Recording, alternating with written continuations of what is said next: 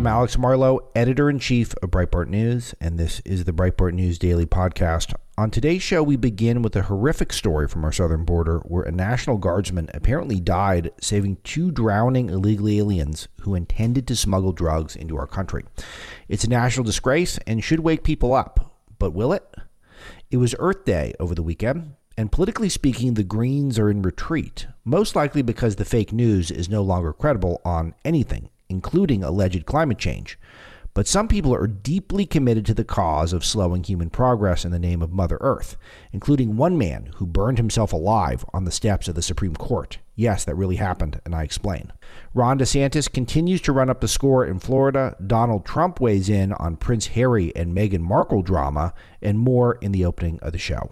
2 guests today. The first is London Bureau Chief Oliver Lane, who reports out the details and explains the significance of the French presidential election.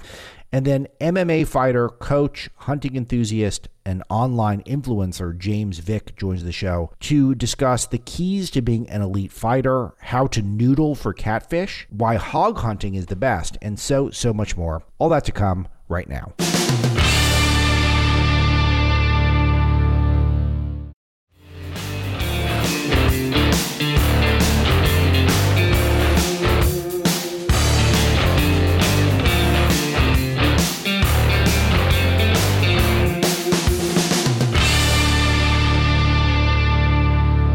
Let's get into the news, and I'm going to start with something that's really depressing but incredibly important. We had a story yesterday about a Texas National Guard specialist named Bishop Evans, and he was on Sunday, he went missing, and the story is that he jumped in the Rio Grande to save migrants from drowning. And Governor Greg Abbott shared a photo of Evans, calling him a hero for risking his life in service of the Lone Star State in the United States of America. And he tweeted, "The Texas National Guard specialist Bishop Evans is a hero who risked his life in service of Texas and America. Law enforcement and rescue teams continue the relentless search for him. Join us in prayer for a successful recovery." So he's gone, and presumably he's not coming back. But we reported that Evans was identified by authorities on Sunday, later on the day after a search and rescue team had been tirelessly searching for his whereabouts since he went missing in the Rio Grande on Friday. And from our report, an extensive search was launched on Friday morning after Evans was reported missing.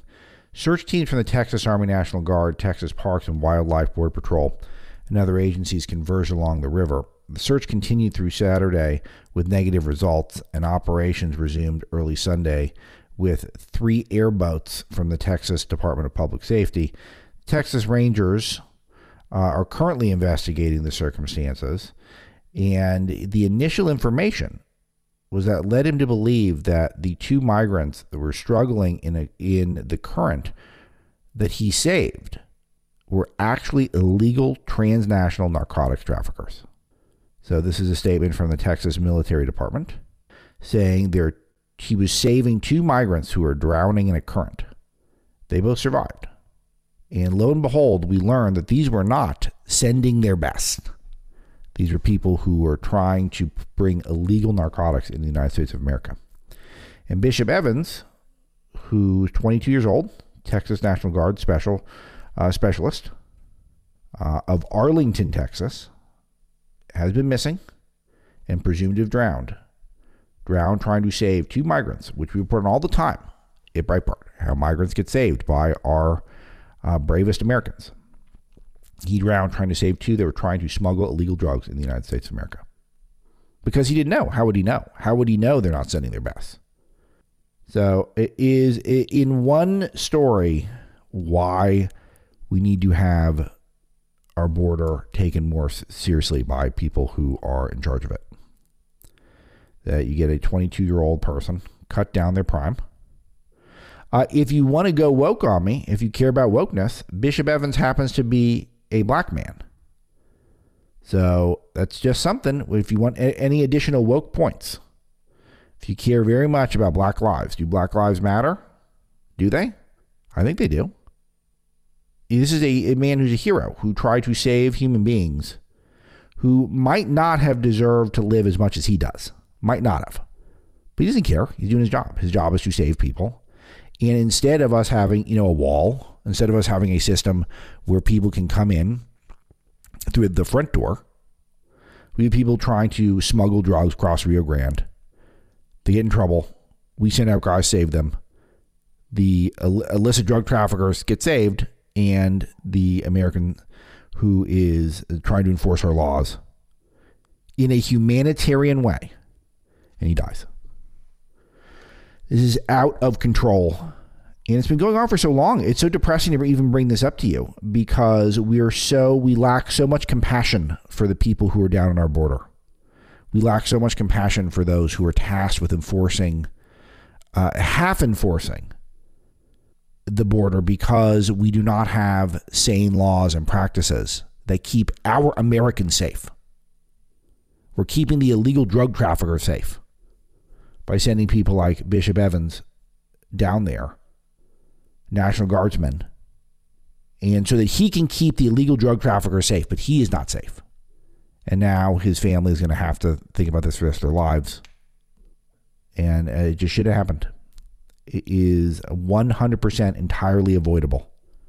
And anyone who stood against the border wall, anyone who doesn't believe we should have border enforcement, anyone like Elizabeth Warren, who was out there over the weekend saying Title 42 is not consistent with our values, and that Biden's planning a mass amnesty.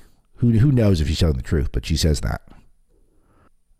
So we need to keep the bad guys out, not save them by sacrificing our National Guardsmen. So a happy story to start the week, but one you have to bring up.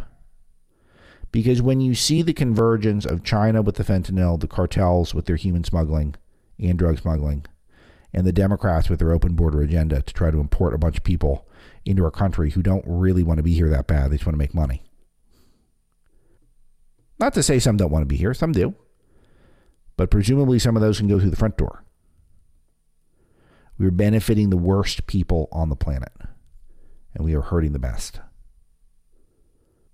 And I hold the media in utter contempt that they've allowed for us to get to this place. A sane media would have put an end to this right away. Because we've screamed as loud as we can in this stuff at Breitbart for so long. Even Fox is on top of this one, who has traditionally not been great on the border. But I will say that this is a depressing one. This one got me. This one got me pretty bad. So we've got it all at the front page, Breitbart.com for you. Other stuff is kind of a busier news weekend, I must say. There's a few things I want to touch on. First thing is a preview. Tonight is the Senate debate. Those of you listening to the live show on for Pennsylvania, and I cannot wait. I cannot wait to circle that in the calendar because this is the proverbial win-win for me, because we're going to watch Dr. Oz try to defend his position to the public that he's a conservative. Even though he has served in the Turkish military, not the American military, has traditionally been pro-trans, saying kids are born trans, has been pro-choice, has been pro-gun control, been pro-red flag laws. I mean, the list goes on. You lose track. And we've covered a lot of it at Breitbart, but I can't. It's more than I can rattle off the red flag, so to speak, in Dr. Oz's candidacy. So, but I'm really looking forward to seeing, not to mention he's not really from Pennsylvania. He's kind of a New Jersey, New York, Florida guy. But I'm looking forward to hearing him prove that he's a conservative, because if he does, that's going to be great. Look, there's guys out there like that who just one day they wake up and they are right-wingers. I have no impression that that's Oz, but if it is, that's great. That's fine. That's a win. And if he struggles to defend the values that he is telling the public he's going to advance, then I'll be very interested to see that as well. Emmanuel Macron won re-election in France, which was to be expected. It looks like a pretty big margin, pretty similar to what I would have anticipated, which is why I did not do obsessive coverage of Breitbart. We had pretty comprehensive coverage, and we'll talk to Oliver Lane hopefully later today in the live broadcast as well, but about 59% to 41%, which is exactly how we thought it would go. Because Le Pen got second in the first ballot, Macron getting the most votes, and then a lot of the people were going to pick Macron as their second pick. That seemed to be the thing. It's we'll get the analysis from Oliver, but it is just more of the same in France, which largely is not great, but it's France. So have we come to expect global leadership from France? I don't think so. Actually, the one thing where France is way ahead is that they are big into nuclear power, which we've just rejected in the United States because we're nuts. We've just decided that we're more concerned about waste from the nuclear reactors, I guess, which is not nearly as, if you're responsible, is something that's manageable. But we've just rejected it for whatever reason. And so other than that, I don't know where we're looking at France these days. But again, you always root against the establishment in places like that. And the establishment prevailed yet again. So more of the same coming out of France coming up. It was Earth Day on Friday, and we had some pretty good Earth Day content at Breitbart on the front page, especially when you're seeing how climate change is falling down the list of priorities for Americans, left, right, and center. The right regards it as basically its lowest priority of the major issues laid out by a CBS YouGov poll. Even Democrats are just not that into it these days compared to other stuff. So if you don't look at political party, the number one priority for Americans right now is the economy. And why wouldn't it be? 76% say that, and 73% say inflation. Janet Yellen said over the weekend that we're going to have to put up with inflation for a while longer. And that's what if you read Breitbart's daily business digest that John Carney and I put out every day, or if you listen to this show, then you know that that's the case. But it is still important to hear people who are not, with our direct worldview affirming what I'm saying. Janet Yellen, of course, doesn't share my worldview on the economy. So everyone's agreeing. Inflation is not slowing down at this point. Thus, it is a higher priority for Americans. Ukraine is a higher priority for Americans. Crime is a higher priority for Americans. Immigration is a higher priority for Americans. And then climate change is a high priority for 39% of Americans. So that is a ridiculously low number, in my opinion. Because remember, you don't just have to pick one. Like 76% of the Americans are concerned about the economy, 73% inflation, etc. So only 39% deeply concerned about climate change, which is probably about right, actually. Of all the issues, it's one that's the hardest to disprove. I think there's a lot of stuff that's going on out there. The Russian collusion hoax, Hunter Biden laptop hoax. There are these hoaxes that you basically prove flat out that the narrative on CNN, MSNBC, and the New York Times is false. And then people just keep going headlong in that direction. Climate change is tougher to do that exactly because there is an underlying logic to it that, if we keep polluting at the level we have, if China keeps doing what they want to do, and we keep sending all this stuff in the atmosphere, that maybe it would have at least some sort of a minor effect on the climate. That's the premise that they're working off of. So the fact that only 39% they see it as a big priority, I think that is pretty interesting. Far left Democrats, though, still consider it the second highest priority behind Ukraine. Just to let you know. If someone is really into climate change, it is a pretty good indicator that they're on the hard left. But people are not happy with Biden's handling of it. Maybe that's why we don't talk about it as much, because I think the left doesn't feel like he goes far enough, and I think the right feels like he's trying to cram the Green New Deal in our face. For example, he said over the weekend that he promised to spend billions to make every U.S. military vehicle climate friendly. How many of you are excited by that? Man, that's really fun. I would love to have some really green military vehicles. That would make me feel like we're ready to go for war with Russia and China. The radicals were celebrating, as they often do, by suggesting that the problem with the climate is humans. Humans are the problem. Humans are the disease. some wild people saying that maybe humans are the disease and COVID is the cure. There's lots of stuff like that going around left-wing Twitter circles. So the Twitter is useful in this one way, where we get to see how people are people on the left who don't get censored by the censors in Silicon Valley. You get to see where their mind is at, and a lot of them were tweeting about how horrible humans are. And thus fewer humans is good because it's better for Mother Earth. And even though there has been a minor expansion in some drilling permits, because, again, Biden's looking at those polls and realizing people care more about the economy and inflation than they care about climate change. The John Kerry reassured us that we are moving to green, that any expansion in drilling is temporary, and don't count on enjoying any sort of minor reduction in energy costs you might have seen over the last couple of weeks to bring them down from historic levels to just a notch below historic levels. Because don't worry, they're going to stop drilling.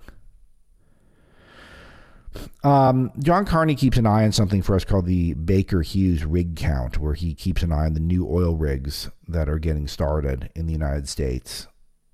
And in the last interval that they check it, there was one new rig that was set up, which is incredibly low. John Carney's our economic and finance editor. Yeah, it's a 1 week, and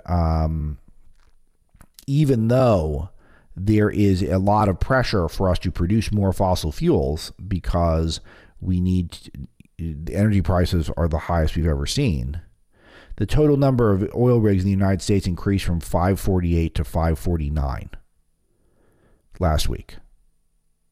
So that just shows, again, we're not serious about tackling the major problems that we're facing right now. I filled up for $126 over the weekend, and I had to do the thing because they cut me off at $100. I don't know why. Where I just had to pull out the second credit card. I just don't get that. So they cut you off at $100, and you get the second card out. It's ridiculous. There's a place called the Permian Basin, which is thought to be the most oil-rich place that we're not optimizing right now. And for 2 weeks in a row, they added no new rigs. Natural gas, another thing that we should be focused on keenly. Low-hanging fruit for us in the energy department. Added one new rig. So 143 to 144. Canada shut down 2 rigs. So they were at 1,012, and now they're at 1,010. Of course, we get a lot of oil from there as well. So this is what the real effect of the green wokesters. Hey, but when humans are the problem, good. Maybe humans can feel a little more pain at the pump.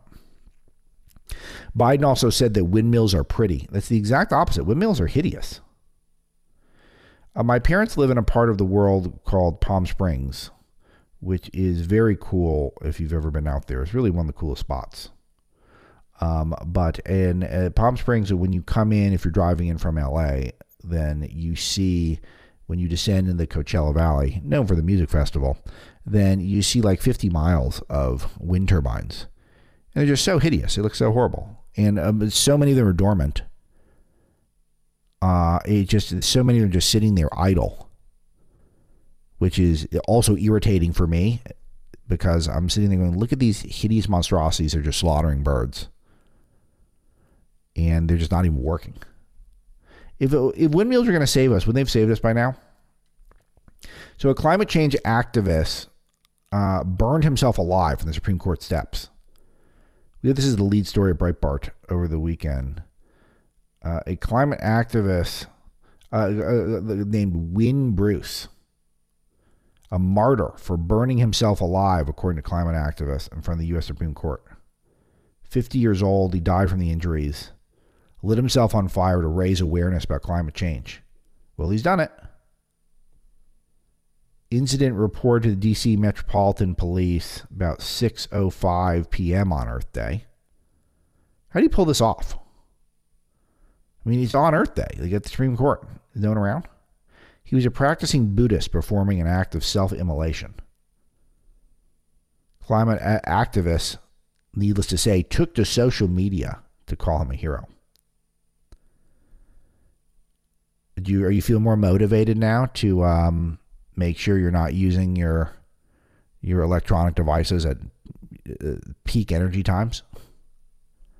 What's the plan? What are we supposed to do here? Give us a plan that we can that can actually make things better for us. I would like for it to involve not buying oil from OPEC nations or Venezuela or horrible places. I would like to make sure that we're having more nuclear power.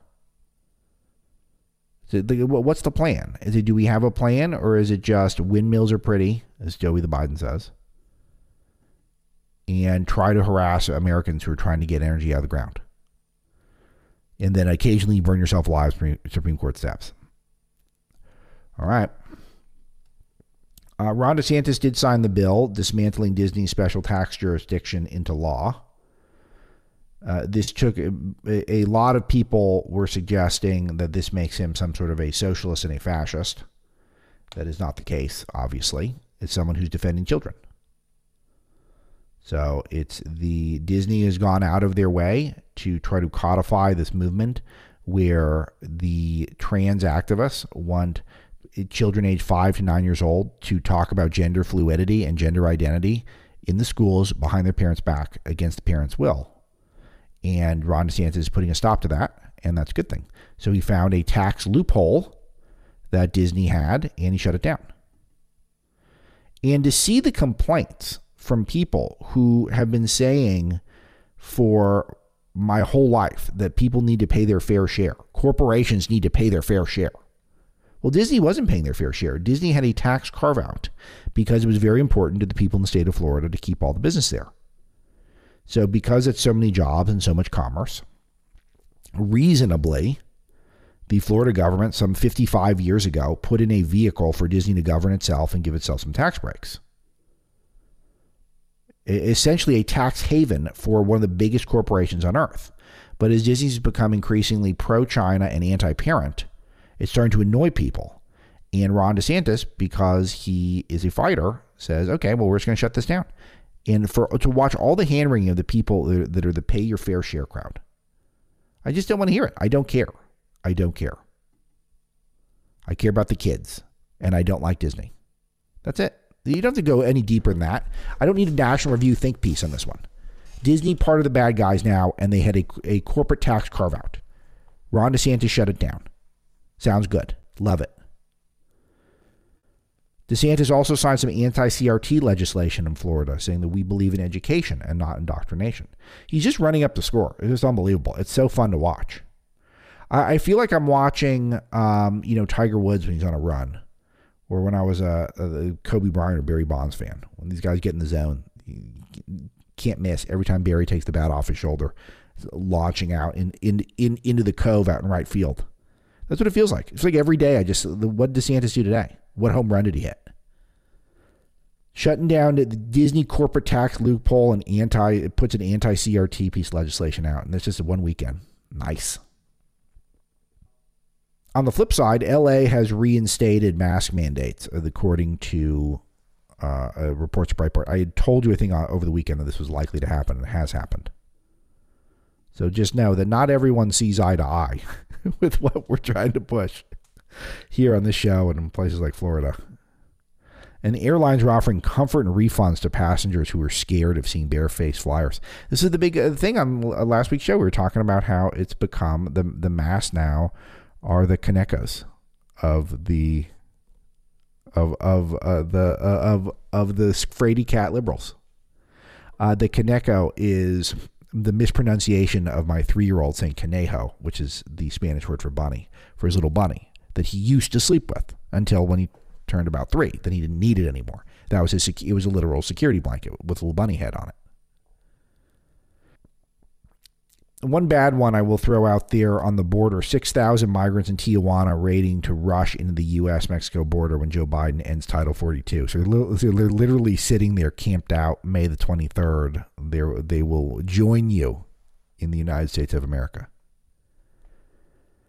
Or maybe some of them will, I guess the Rio Grande's not over there, but maybe some of them will have some sort of a health crisis when they're there, and maybe one of our best and brightest can save their lives sacrificing his own. Maybe we can have something like that happen, like we saw down in Texas over the weekend.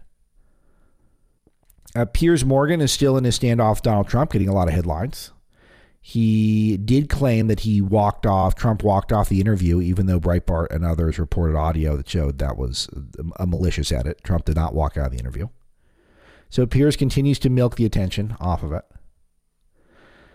And it is one that, look, we're going to cover it.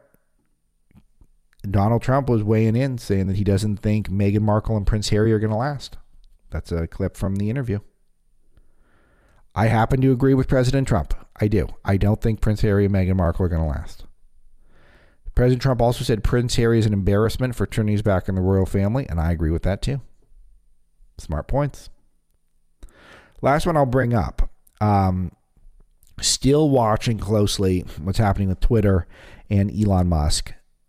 I was on Dr. Gorka's show on yesterday, on his Newsmax show, talking about this. And I said that I hope Musk buys Twitter, because Twitter can't get any worse. So I'm sure if Musk could maybe do something good with it. But so far he's bid kind of low.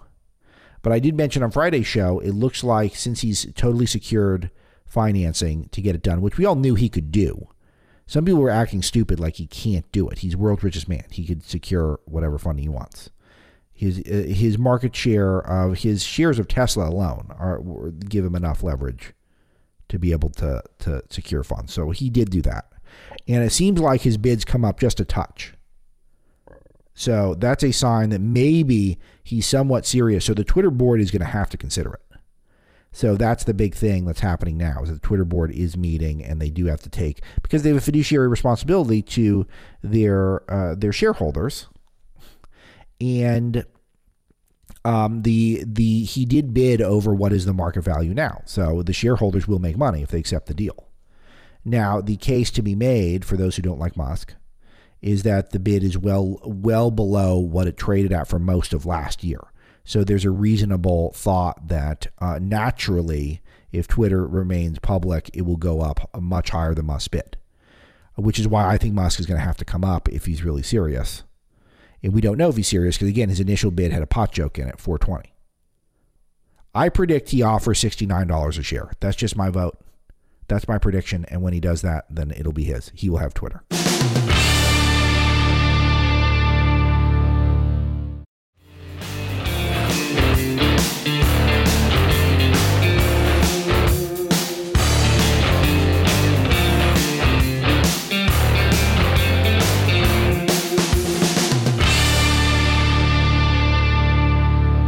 Part of the fun of being the editor-in-chief of Breitbart News is when I would rather talk to a super expert as opposed to summarizing something for you. I generally have one such expert on my staff. So we reached out early in the morning to Oliver Lane to see if he could come on and fill us in on all the details of the French presidential election.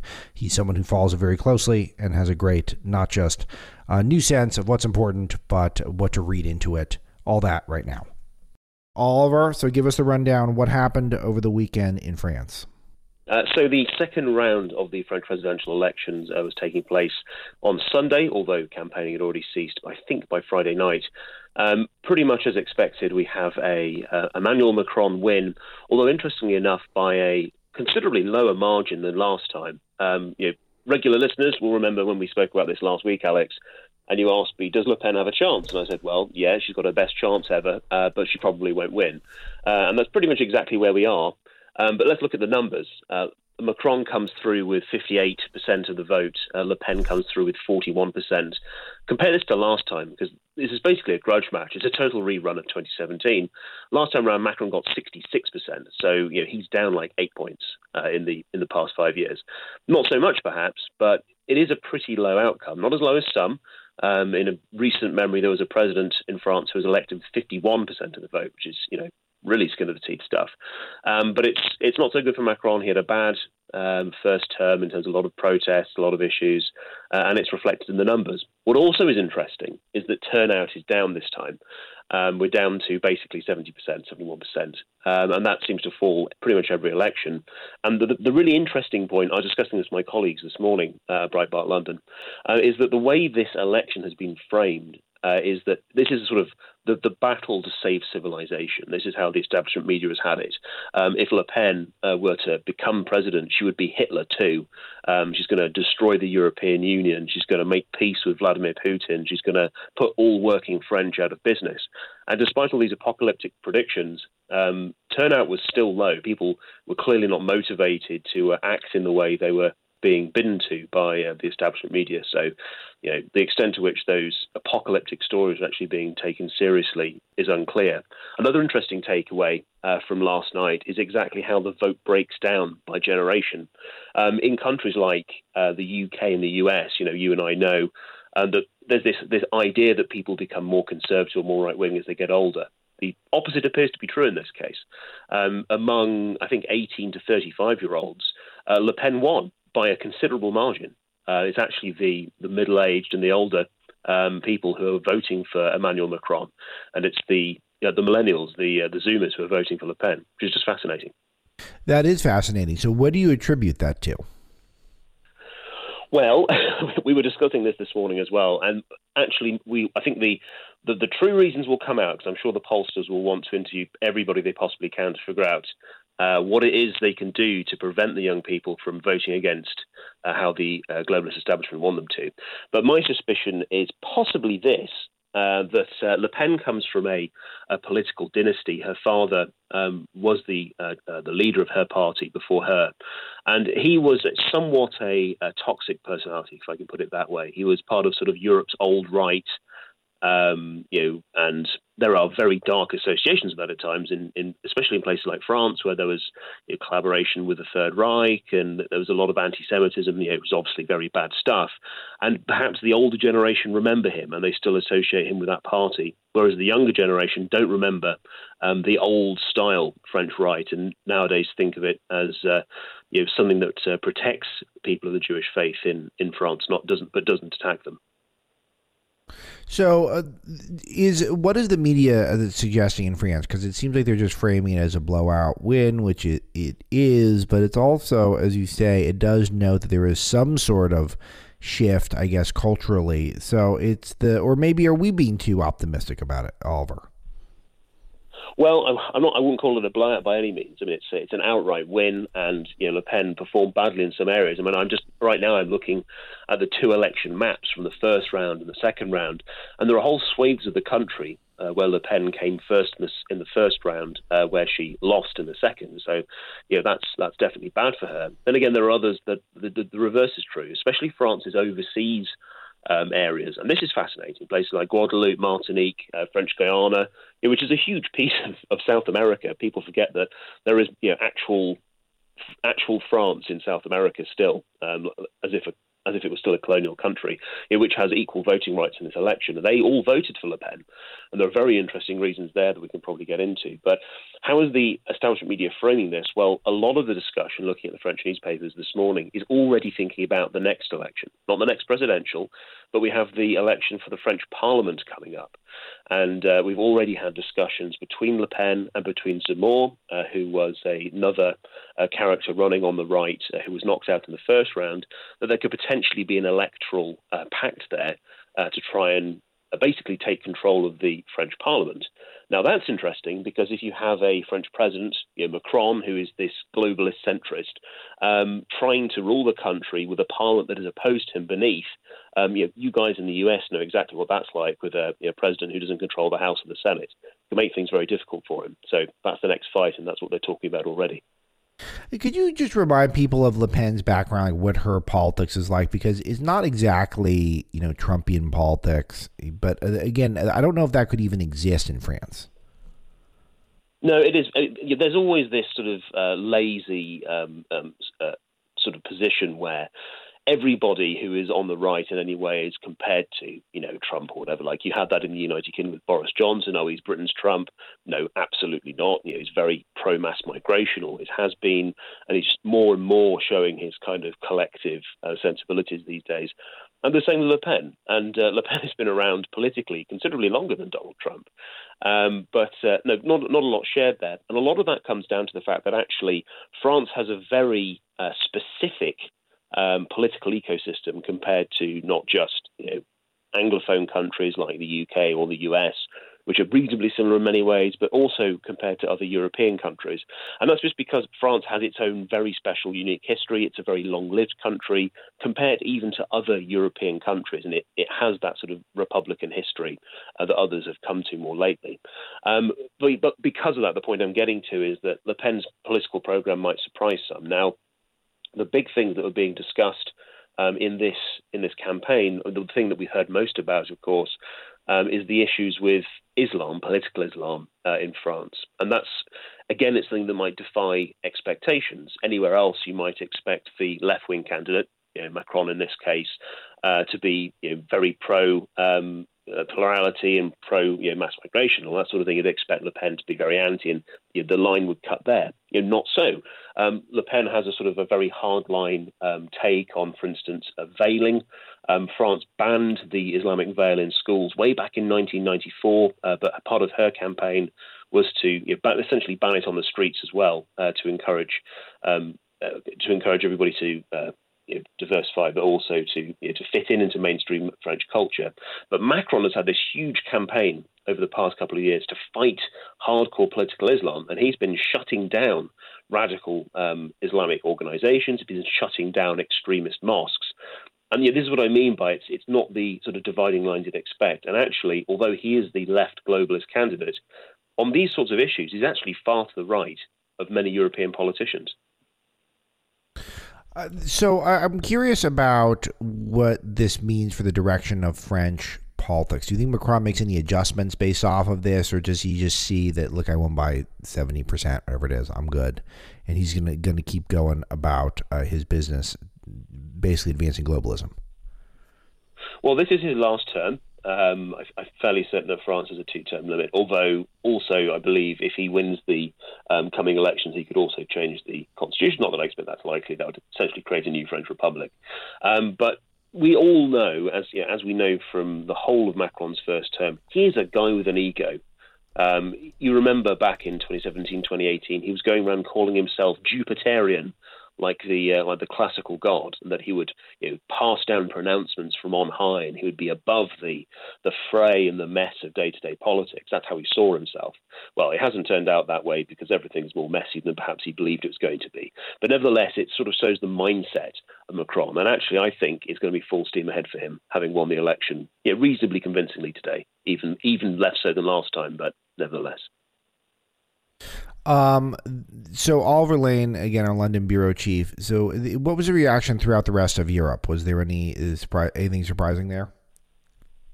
Nothing surprising. It was exactly as you'd have expected. In essence, jubilation. In fact, I was just looking at the fantastic remarks of not literal demon, because I can't say that, Tony Blair, the former Prime Minister of the United Kingdom, the author of the Iraq War, when he said that the election was a huge tribute to Macron's personal leadership and the importance of the political centre being globalist centrism. He said, Tony Blair, this victory is immense for Western democracy, and of which, of course, he means, thank God we didn't have another Brexit, because, of course, that to Tony Blair and men of his ilk is the absolute worst thing that could possibly happen. And just to think about the sort of level of elation across Europe that we're seeing today, and we're getting a piece on this at Breitbart London very shortly. In recent days, we had European politicians lining up to tell the French people how important it was that they do as they're told and vote for the approved globalist candidate. And so they did. So it's a happy day for European leaders. Let me pick your brain on a couple other quick ones. It was Earth Day around the world. How did Europe react? How did the UK react? Were you guys really into it?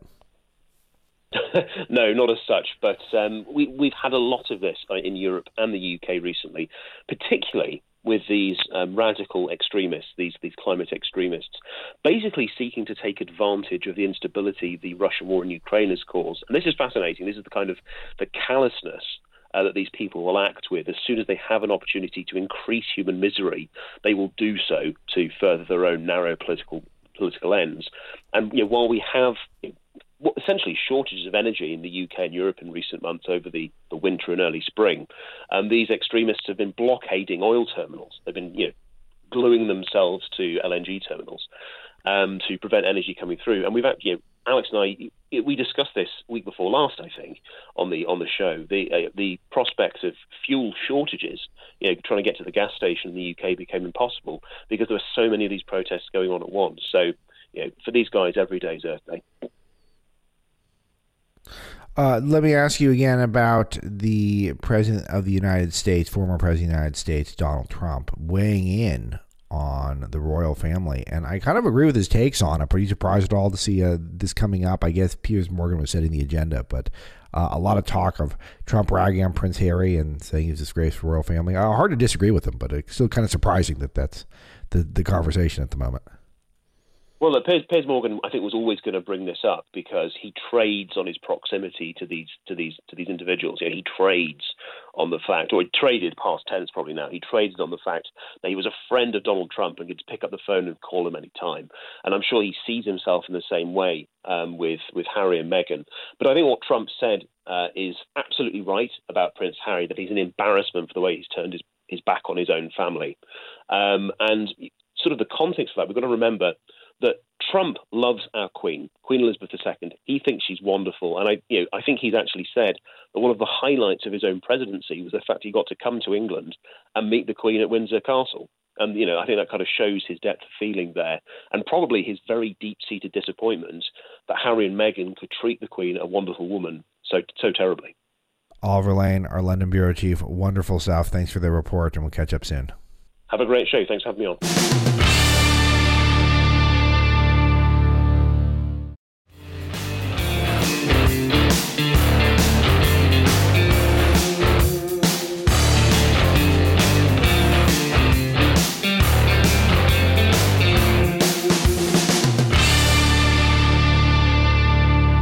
Okay, so we continue to try to highlight online influencers and people in the culture who share our politics and are active online and not just kind of passive, but are really getting involved.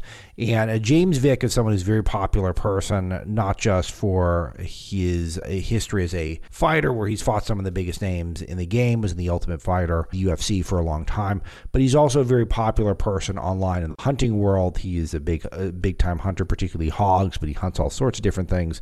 And he's a really compelling social media figure, follows Breitbart and engages with our content. So we reached out to him and we had a conversation, and I think it's really terrific. And now you can hear it. Welcome to the show, James Vick. Thanks for joining me. Yes, sir. Thank you for having me. So, James, let me talk to you about, I want to get into some fighting, some sports news with you, but tell me about, politically speaking, it's something that when you're a public person in the culture as you are, to be politically minded and to be, particularly if you don't have a certain set of values, and those are the values that more align with the establishment media, it's a bit of a risk. So tell me what issues are most important to you and what made you become outspoken online. It definitely is a huge risk, honestly. Especially, like, I have a lot of friends, even fighters, that are even scared to speak up because they're worried about their page getting taken down or shadow banned. I'm very shadow banned on Instagram and some of the other platforms as well. But just because it's like all the professional athletes besides fighters support a certain political ideology basically.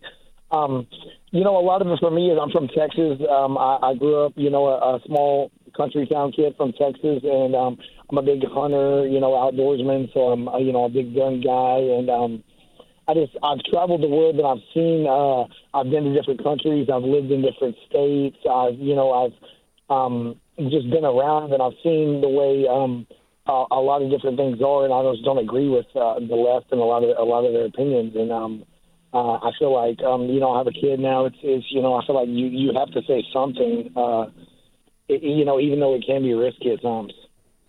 So what are the things that motivate you the most? What are the issues that you think you just absolutely cannot, you absolutely cannot avoid in terms of, politically speaking?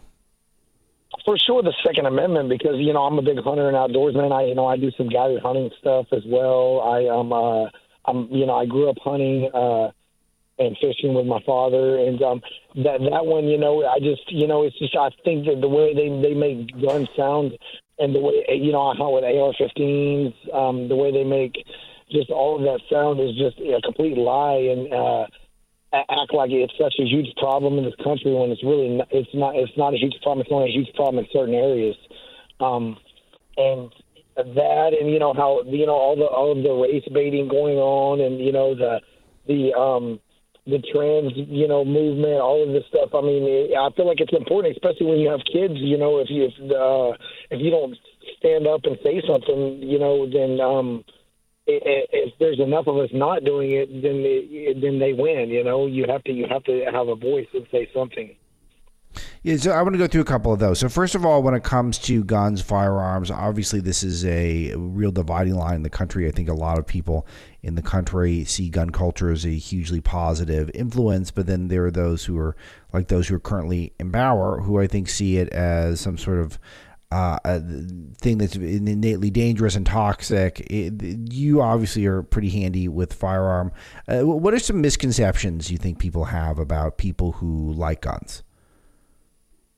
Well, one of them is just the AR-15. It's like the left. They always use the smallest percentage of things to make their argument. It's mind blowing.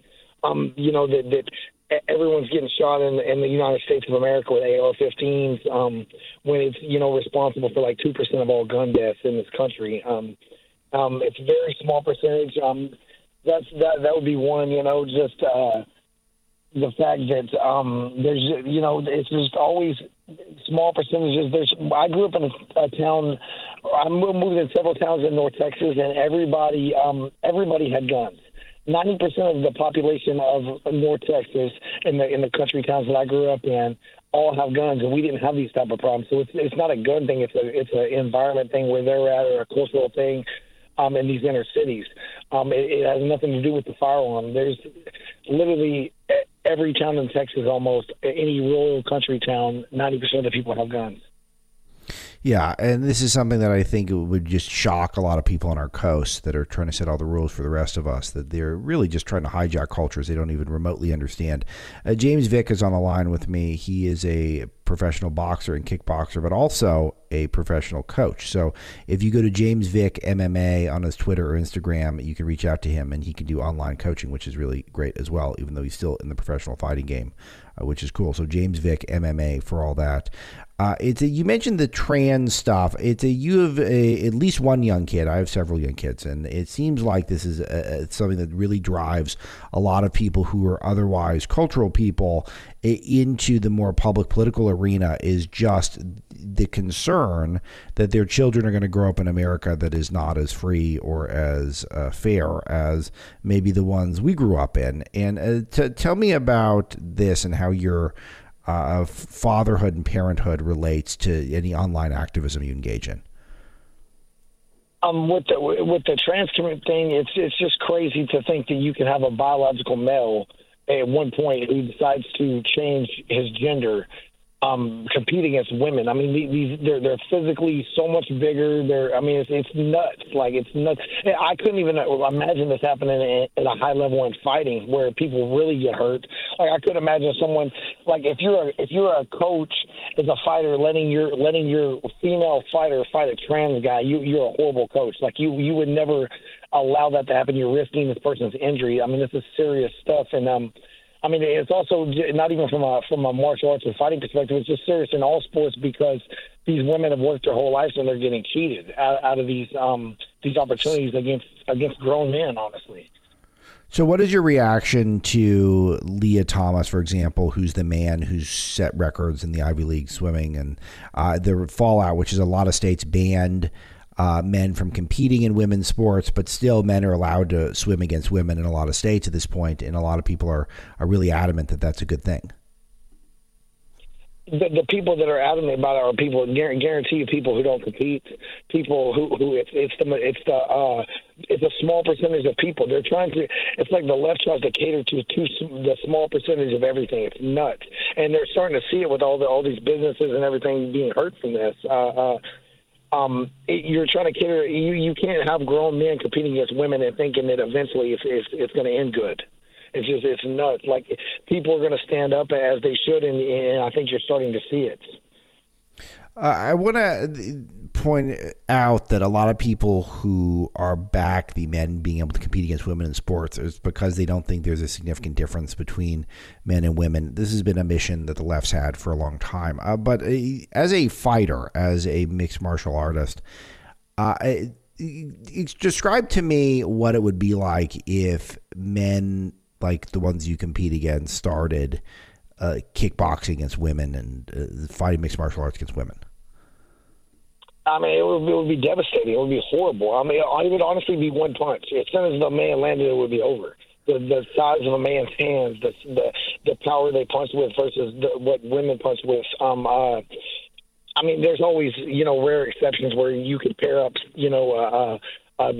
a fighter, a male maybe that's not very good against a world-class woman that she could win.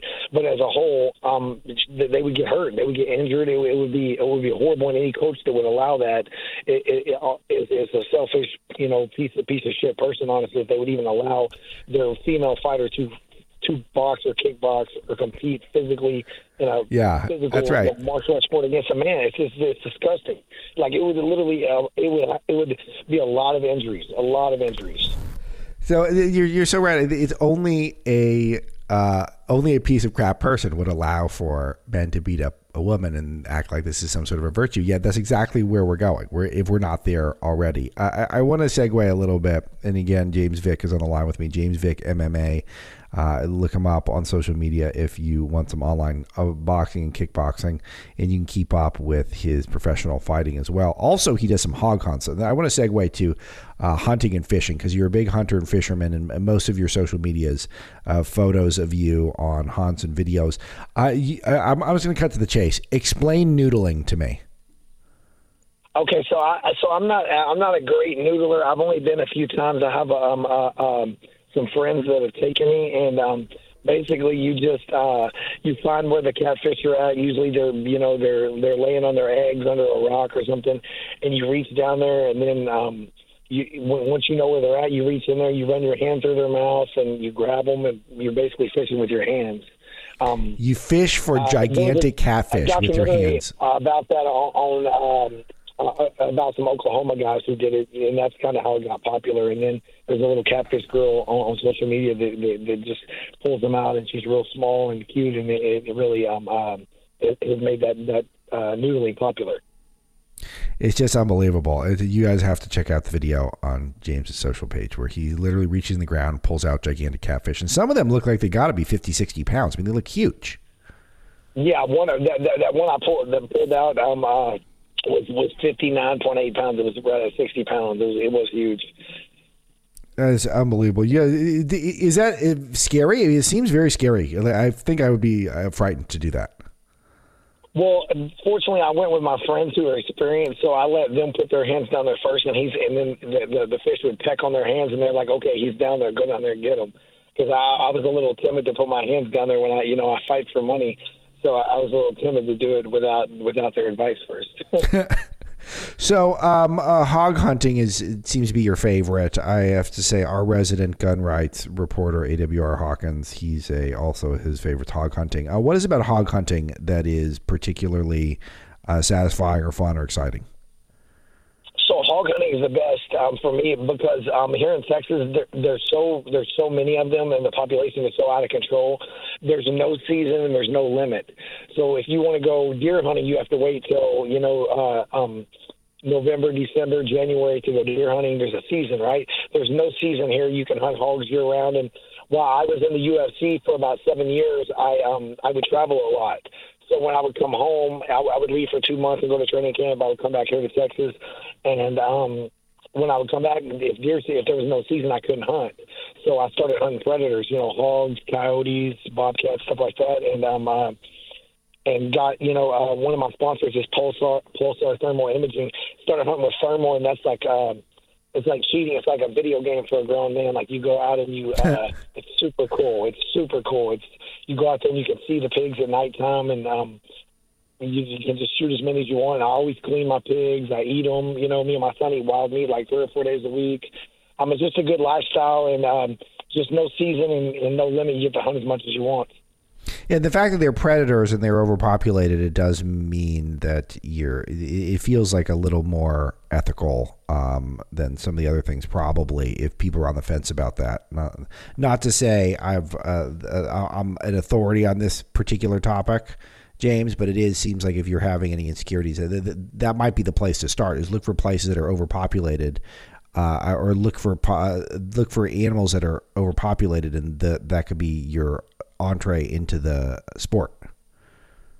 For sure. The wild hog problem in Texas is bad. Like, when I say bad, they're supposed to kill, basically, like, they reproduce like cockroaches. They reproduce so fast. You're supposed to kill basically 70% of the population just to maintain it what it is now, and we're not able to do it.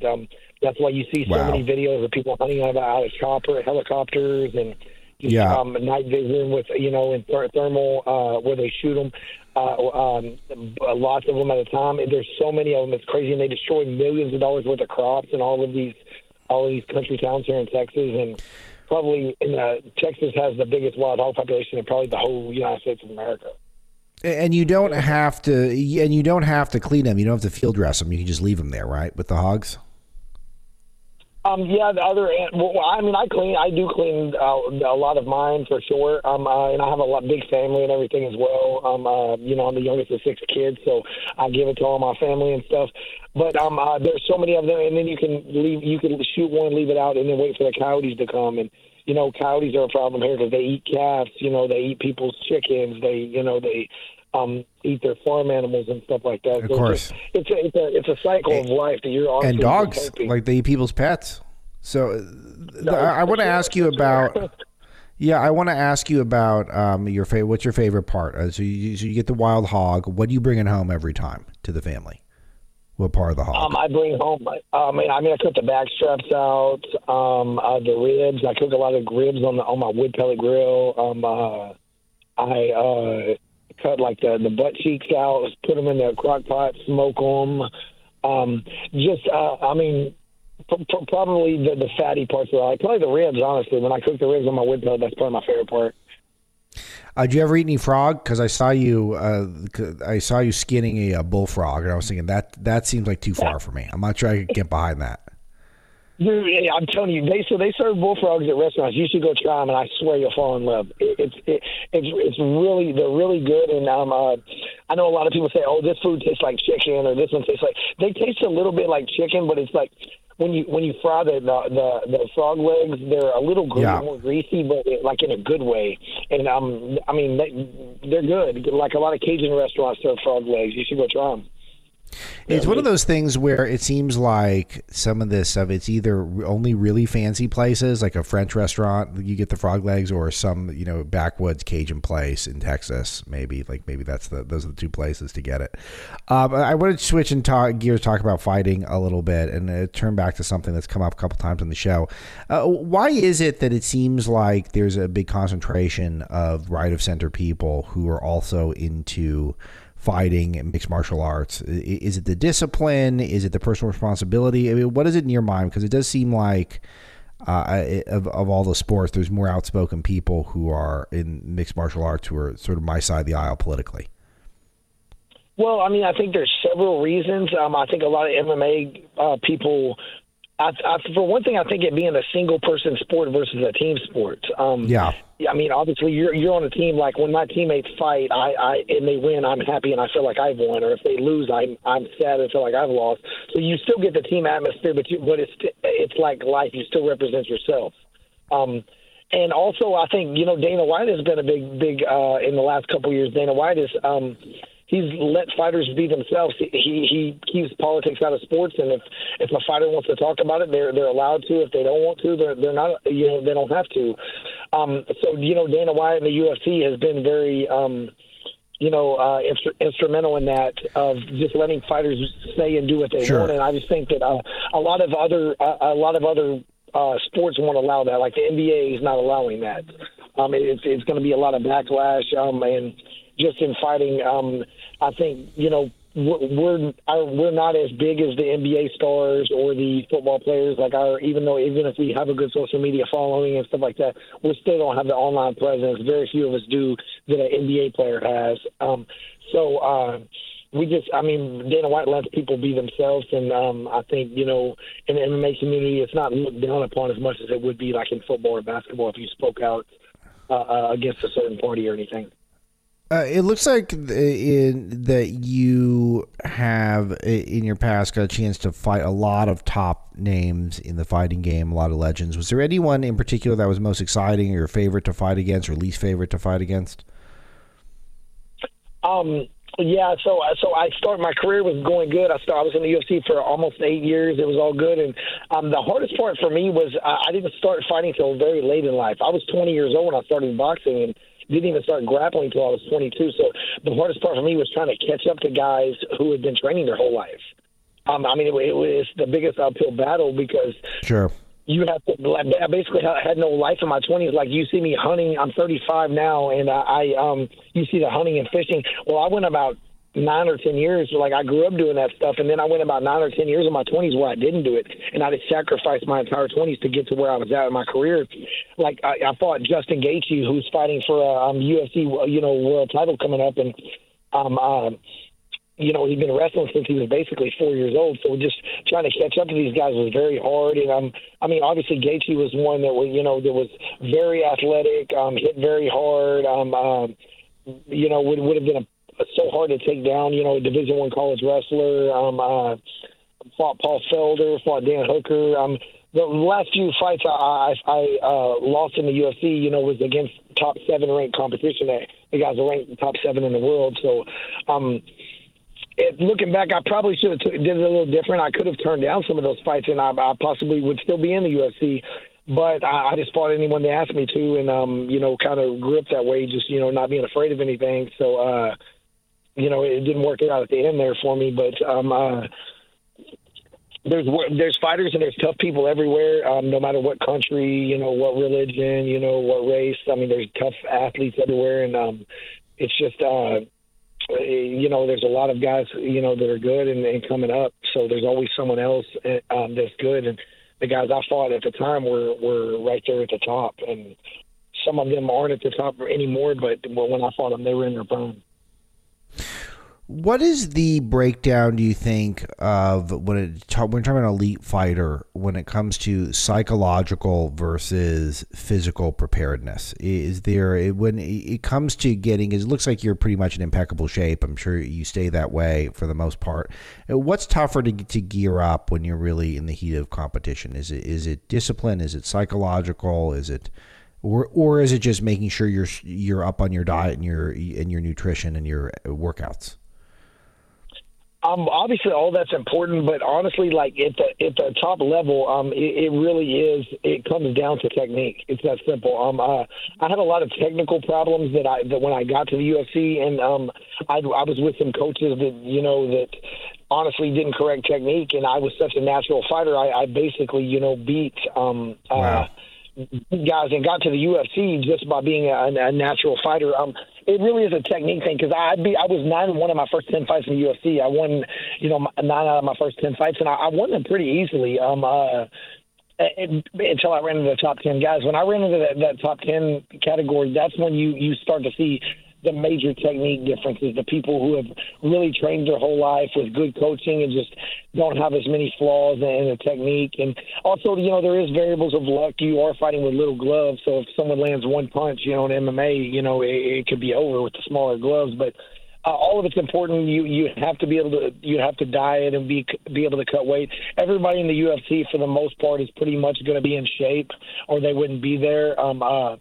Usually when you see someone gassing out or getting tired, a lot of it could be, their nerves. They could have adrenaline dump and get nervous, or they could just be, a little mentally weak as well. If there is people at the high level that compete that aren't honestly just that strong in the mind, but their technique is so good it doesn't matter. If the skills are high enough, honestly the softer guy can beat the tougher guy if the skills are high enough. Very so it really interesting just boils stuff. down to, at the top level, I would say technique. It's techniques, number one. James Vick MMA on Twitter and Instagram. You should message him if you want some online training and if you want to go on a hog hunt. James, it's really a pleasure to talk to you, and I hope you'll come back. Thank you, guys. I appreciate it. I got American parts. That's all for today's show. Thanks as always to producers Haley and Greg Eben, who make everything sound so crisp and good. And thanks to all of you who share the good news about Breitbart with everyone you know. 10,000 friends and family members. That's all we ask. We'll talk to you tomorrow. Thanks for listening.